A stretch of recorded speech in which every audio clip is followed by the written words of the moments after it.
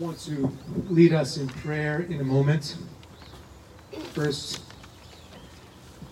a reminder, we emailed to our members and we put on our blog I think it's a helpful statement, a clear statement regarding the death of George Floyd, and just more broadly than that. It reads as follows, the first couple paragraphs.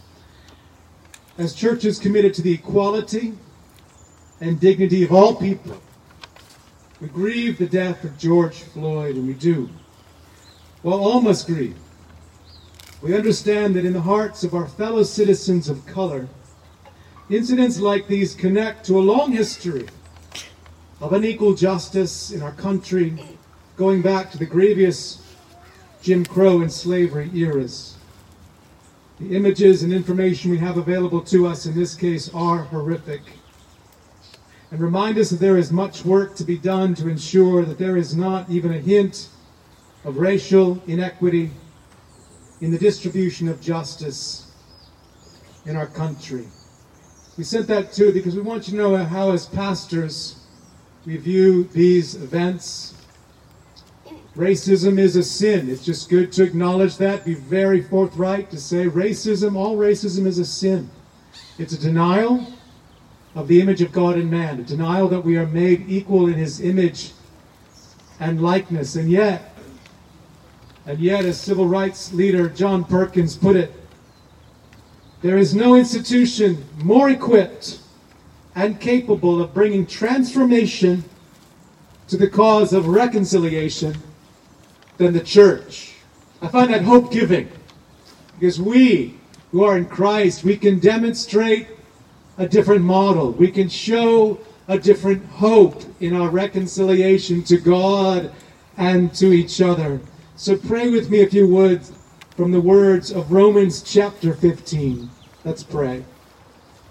In Romans 15 we read, "May the God of endurance and encouragement grant you to live in such harmony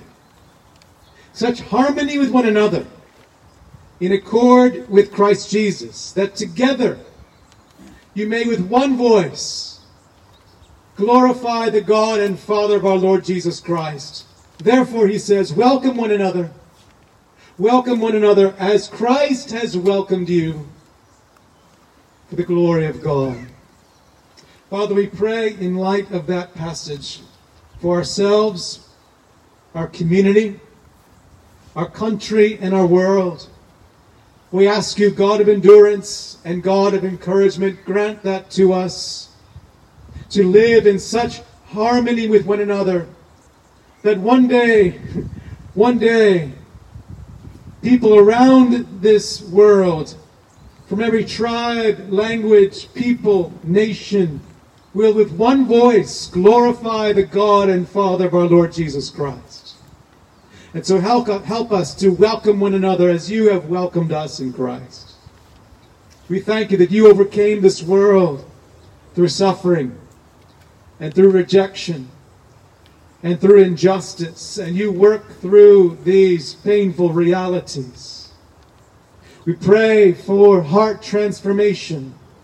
Wherever heart transformation is needed, we ask you to do that. We pray, Holy Spirit, you would align our hearts with your heart for the foreigner, your heart for the widow, your heart for the poor and the orphan and the oppressed. We pray for your justice to be expressed, your love to be expressed, and your righteousness to be expressed in our society and in our own lives. And we ask you that the good news of Jesus Christ would bring comfort right now to those who are mourning. That the good news of Jesus Christ would bring healing where there are broken relationships, unreconciled people and peoples. The good news of Jesus Christ would bring hope to all of us this morning. We ask you for this in Jesus' name. Amen. Please be seated. Thank you again for coming. A few other things we mentioned in that email and that blog post, a few things we'd encourage you to do. And the first was listen. Listen to God in His Word. Listen to God, what He says about justice and the things we just prayed about. And listen to the cries for racial justice. A posture of humility, friends. A posture of humility seeks to listen and learn. So let us do so. And secondly, pray like we just did. Pray for heart transformation. Everywhere heart transformation is needed. And third, we mentioned influence your world and your own spheres of influence, your own opportunities. Let us speak out righteously against injustice, against the sin of racism. Let us act righteously as well. We mentioned in that email our ministry partner, Bridge of Hope, who is a great means of God's care, God's love, God's mercy to the hurting, the less privileged, the immigrant in our community. You can see Dan Arthur, Eric Lemkuhl. If you want to get involved there, we encourage you to do so. It's a great place to begin to make an immediate difference in our community. So let's keep listening together, praying together, and influencing our world with the good news of Jesus Christ together. Amen? Amen. See, when we're talking online services, we can't hear you. So do me that favor and just give me the amens today, because it's so good to be together and you just don't want to listen to me. So, amen. Thank you, Matthew. Yeah, thank you. All right, if you would, please turn to John chapter 2. John chapter 2, like I mentioned, there are sermon fill-in-the-blanks if you want one of those. We're going to spend these 12 weeks here in the park preaching through most of the first half of John's Gospel. We won't cover every single verse, but most of the first half of John's Gospel. I think it's very appropriate we do so. There are real challenges in our world, but the Gospel of John focuses us on our hope in Christ, reminds us of our unity in Christ, and reminds us of the good news we share with those around us, the good news of Jesus Christ. So please follow along as Sung reads from John chapter 2, beginning in verse 1.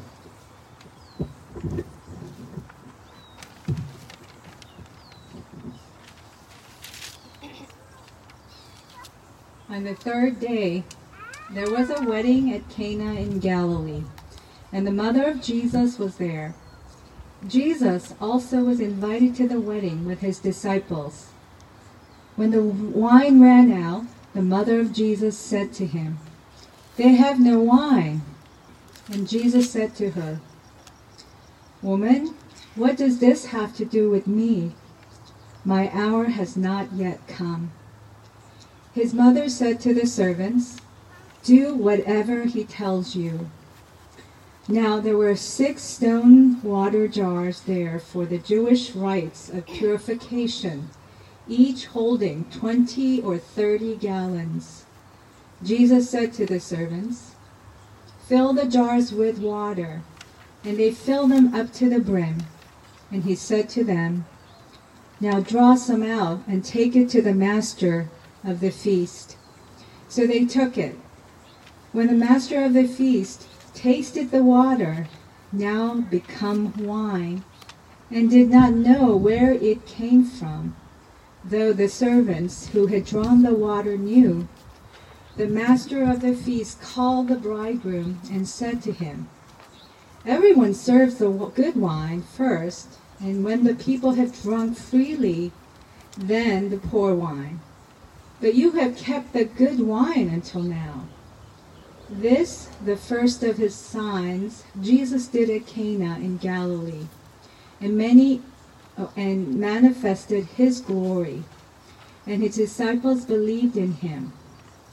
After this, he went down to Capernaum with his mother and his brothers and his disciples, and they stayed there for a few days. John chapter 2, verses 1 through 12. Thank you. So this morning we tag along with Jesus and a few of his disciples to a wedding. I love going to weddings.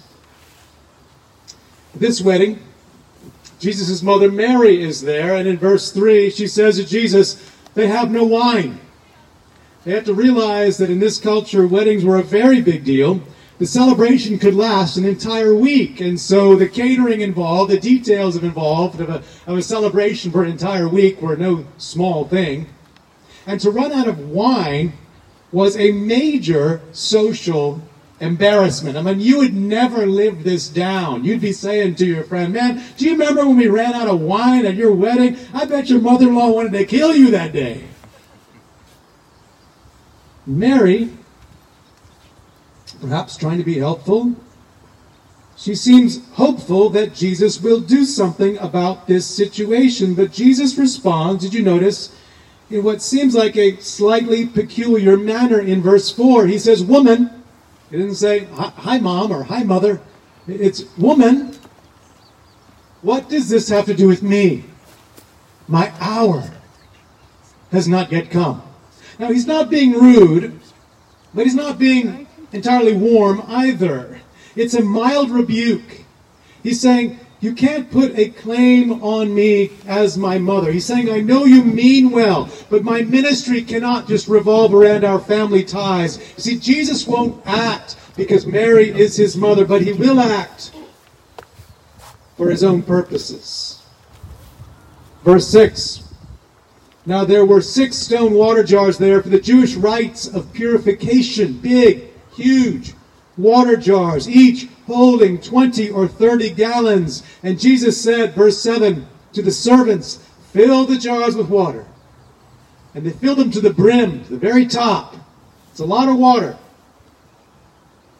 Verse 8, he said to them, now draw some out and take it to the master of the feast. And the master of the feast tastes this water, now become wine, and he can't believe it. It's outstanding wine. You didn't normally do this. So he calls over the bridegroom. He says, hey, man, we've been drinking the cheap Kentucky table wine, and now you bring out the exquisite French vintage. This is amazing. And the bridegroom, it appears, doesn't say anything. He didn't plan well, perhaps, isn't paying attention, perhaps, and now he gets all the credit for bringing out the good wine. There's something about God's grace in that picture, isn't there? Well, John simply tells us of this in verse 9. The water now become wine. That's all he says. The water now become wine. I was a chemistry major in college for a brief period of time until it got too difficult for me. But I remember this much, that a water molecule is H2O, right? 2 hydrogen atoms and 1 oxygen atom makes a water molecule. Now, wine has other stuff in it. I know that much, besides simply hydrogen and oxygen. And I know to make wine, you've got to rearrange those atoms into new formations and new molecules. And so realize this, just by thinking it, just by willing it, not even going over and touching the water jars, not adding anything to them whatsoever, just willing it to be. Jesus is rearranging atoms every which way to make this water become wine. Now, who can do that? Well, in John chapter 1, he's already told us who can do that, hasn't he? In John chapter 1, which we've looked at in the past, Jesus is described as the Word. And we're told the Word was with God. And make no mistake, the Word was God and is God. And then it said the divine Word became flesh, took on humanity. God himself walking the earth. That's who's turning this water into wine. You may know the name John Muir. He was an explorer in the western part of this continent. Spent a lot of time in Yosemite. There's a story I like that's told about John Muir. That he had a friend who had a cabin in the Sierras, and he went there one December. And a fierce storm rolled in, and Muir decided to leave the comfort and safety of the cabin, went out, climbed a tall hill, found a humongous Douglas fir tree, scrambled to the top of the Douglas fir tree during this storm, and hung on for dear life, rocking back and forth in this storm, because, as one author says, he wanted a creator confrontation. He wanted some kind of experience of the Creator's creation experiencing that storm. John chapter 2 is a Creator confrontation. Because only the Creator turns water into wine. But we should ask, why is this Creator confrontation here in John chapter 2? Why is this recorded for us? What are we supposed to learn about the Creator come in the flesh from this scene and this miracle? Well, a key verse to clue us in is in verse 11. If you'll notice verse 11, it says, "This, the first of his signs." The first of his signs Jesus did at Cana in Galilee and manifested his glory, showed his glory, and his disciples believed in him. John is explaining that this miracle is here not just as some raw demonstration of power. It's not Jesus saying, I know what I'll do. I'll put all the local vineyards out of business. No, it's making a statement about who he is. It's a sign showing his glory. Think about what a sign is for. A sign signifies something. A sign points to something else. You see sometimes individuals on the street corners, right?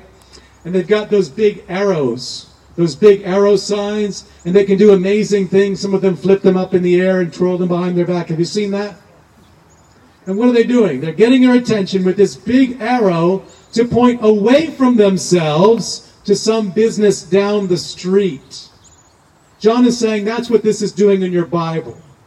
It's a big arrow to point you to the glory of Jesus Christ. That you learn about the Creator come in the flesh. It's a big arrow pointing, I think, to his glory in two particular ways. The glory of, you might say, his purification and the glory of his consummation. Kids, if you're taking notes, just think of being made clean and being made new. If you're filling in the blanks. Being made clean and being made new. Think first with me about the glory of his purification. Christ making us clean, you might say. Look back to verse 4. Jesus said to Mary, "My hour has not yet come." In John's Gospel, what Jesus means by my hour is the hour of his cross. He says in John 12:27, "Now my soul is troubled, and what shall I say? Father, save me from this hour? But for this purpose I have come to this hour," the hour of his death there in context. Or John 13, verse 1, "Now before the feast of the Passover, when Jesus knew that his hour had come to depart out of this world."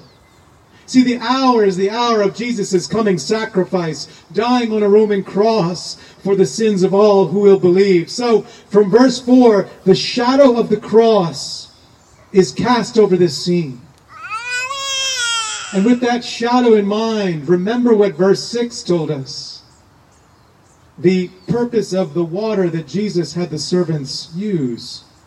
Verse 6 says, they are 6 stone water jars for the Jewish rites of purification. Big jars for rituals of purification. Rituals that could never truly purify, could they? They'd have to do it again and again and again, day after day, meal after meal. Purification could never truly be accomplished in some lasting way. And Jesus is hinting at what those jars pointed toward, what those jars attempted to do, he would fulfill and bring to pass. It illustrates how the old rituals attempting purification would be replaced and fulfilled by the one who achieved purification on the cross. That begs the question, though, why do we need to be purified? I mean, so often we don't see that need, do we? And so we talk about these things and they become rote to us, overly familiar to us. I think we begin to look at our own lives through our own eyes, and we evaluate by our own standards. Or we might say, I'm better than him at least, or better than her at least. I must be okay with God. We forget to look at our lives through God's eyes and evaluate with God's standards.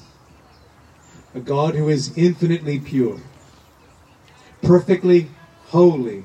The prophet tells us he cannot stand to look upon evil. And so, friends, just one sin, just one sinful act, just one sinful thought, just one wayward motivation, and we are defiled before a God of infinite holiness.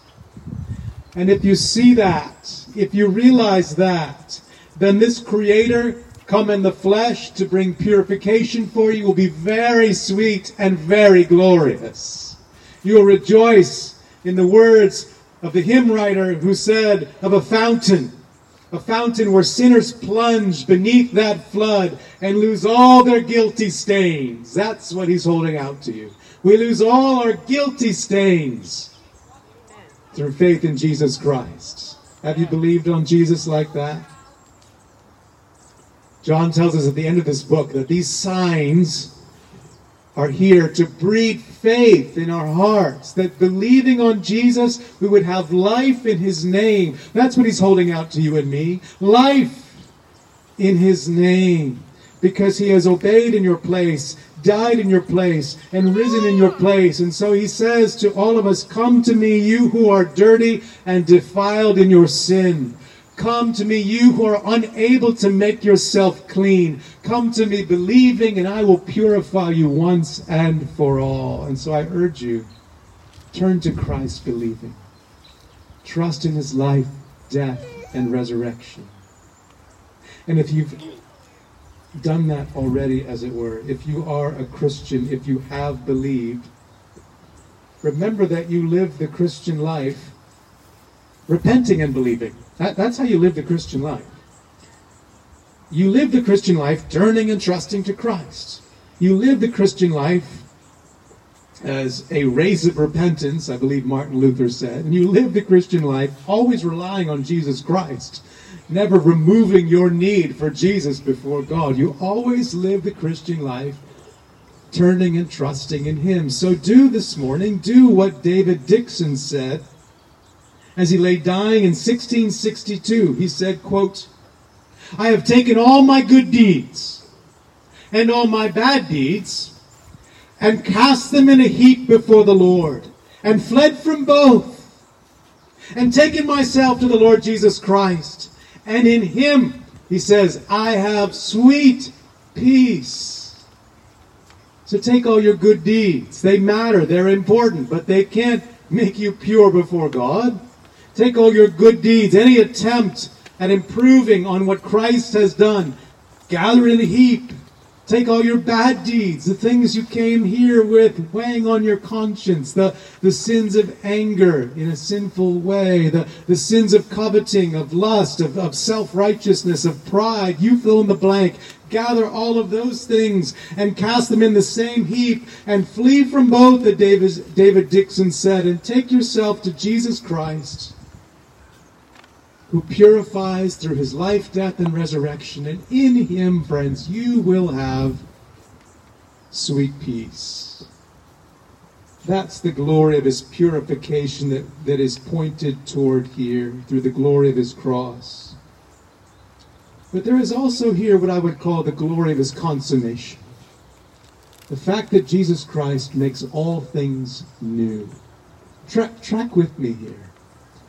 This is a rather humble scene in some ways. I mean, it's an amazing miracle, but it points forward to something even more glorious in a way. It's kind of like this. 15 years ago, this past April, just 15 years ago, Jawad Karim posted an 18-second video entitled Me at the Zoo. It's 18 seconds of this individual's face describing his uneventful time at the zoo.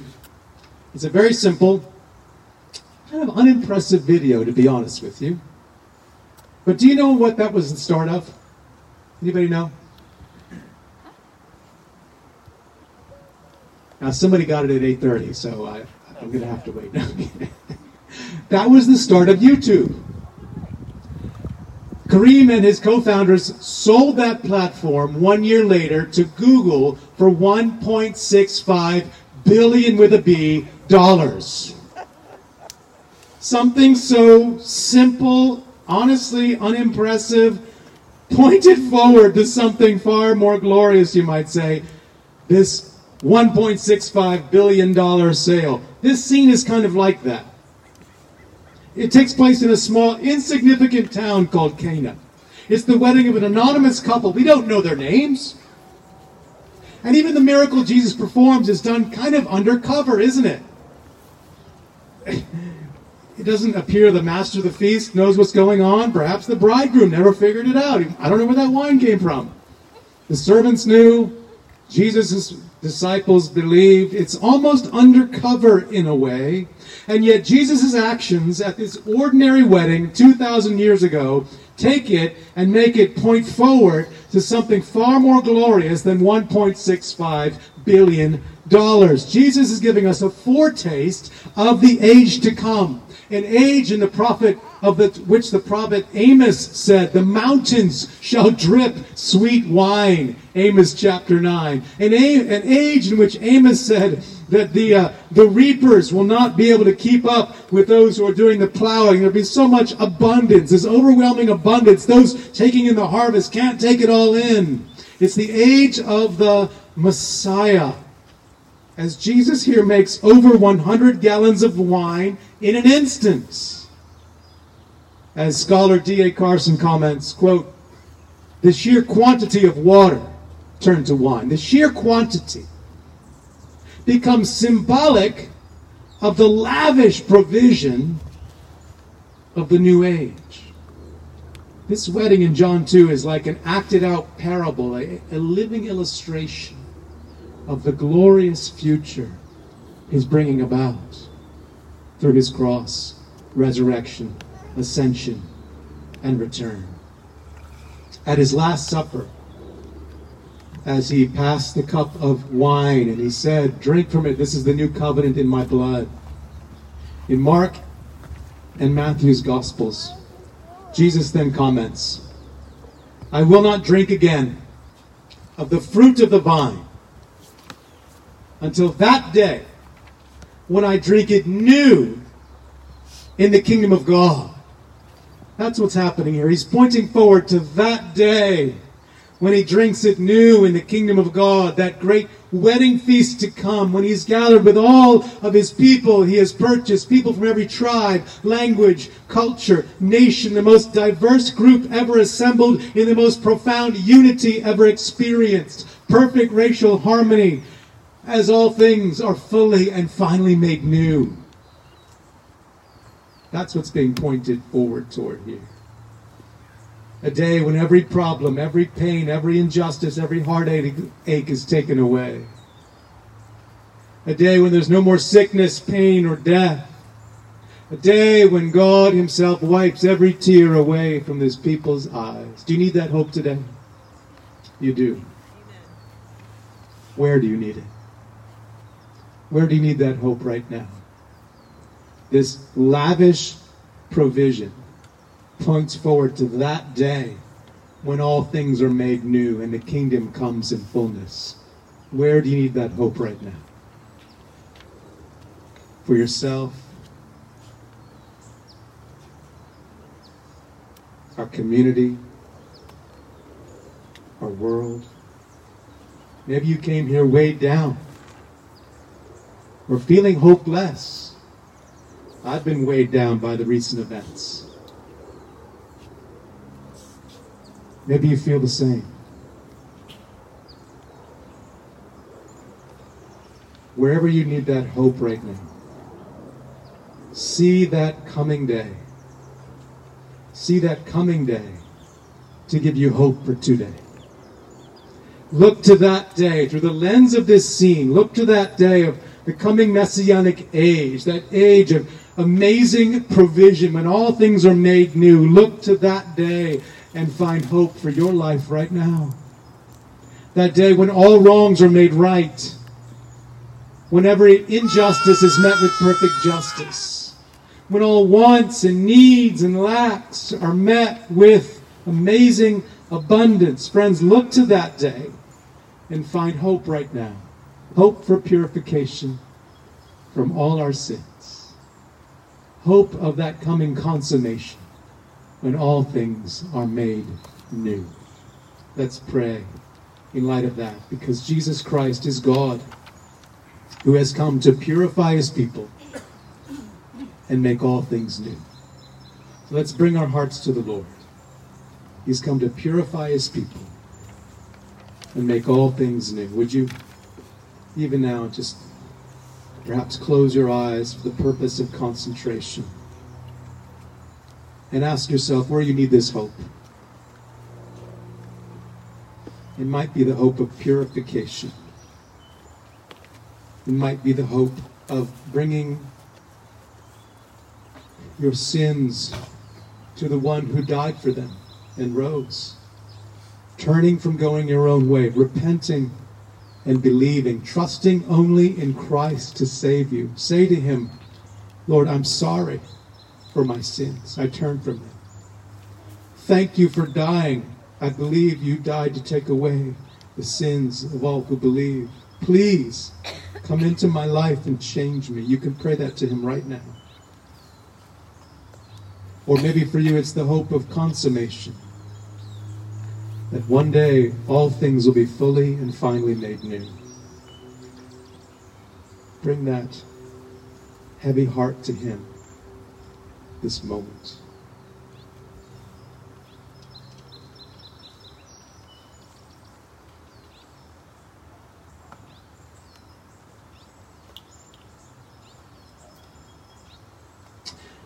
Lord, we thank you. Though rites of purification could not purify, your blood and righteousness do. We praise you for that we stand before you, we who believe, clean and purified. We thank you as well for a coming age where there is no lack, nor pain, nor hardship, sickness or death, when all things are made fully and finally new. Would you put this hope into our hearts right now, that we would leave here hoping in you afresh. We thank you for this. In Jesus' name, amen.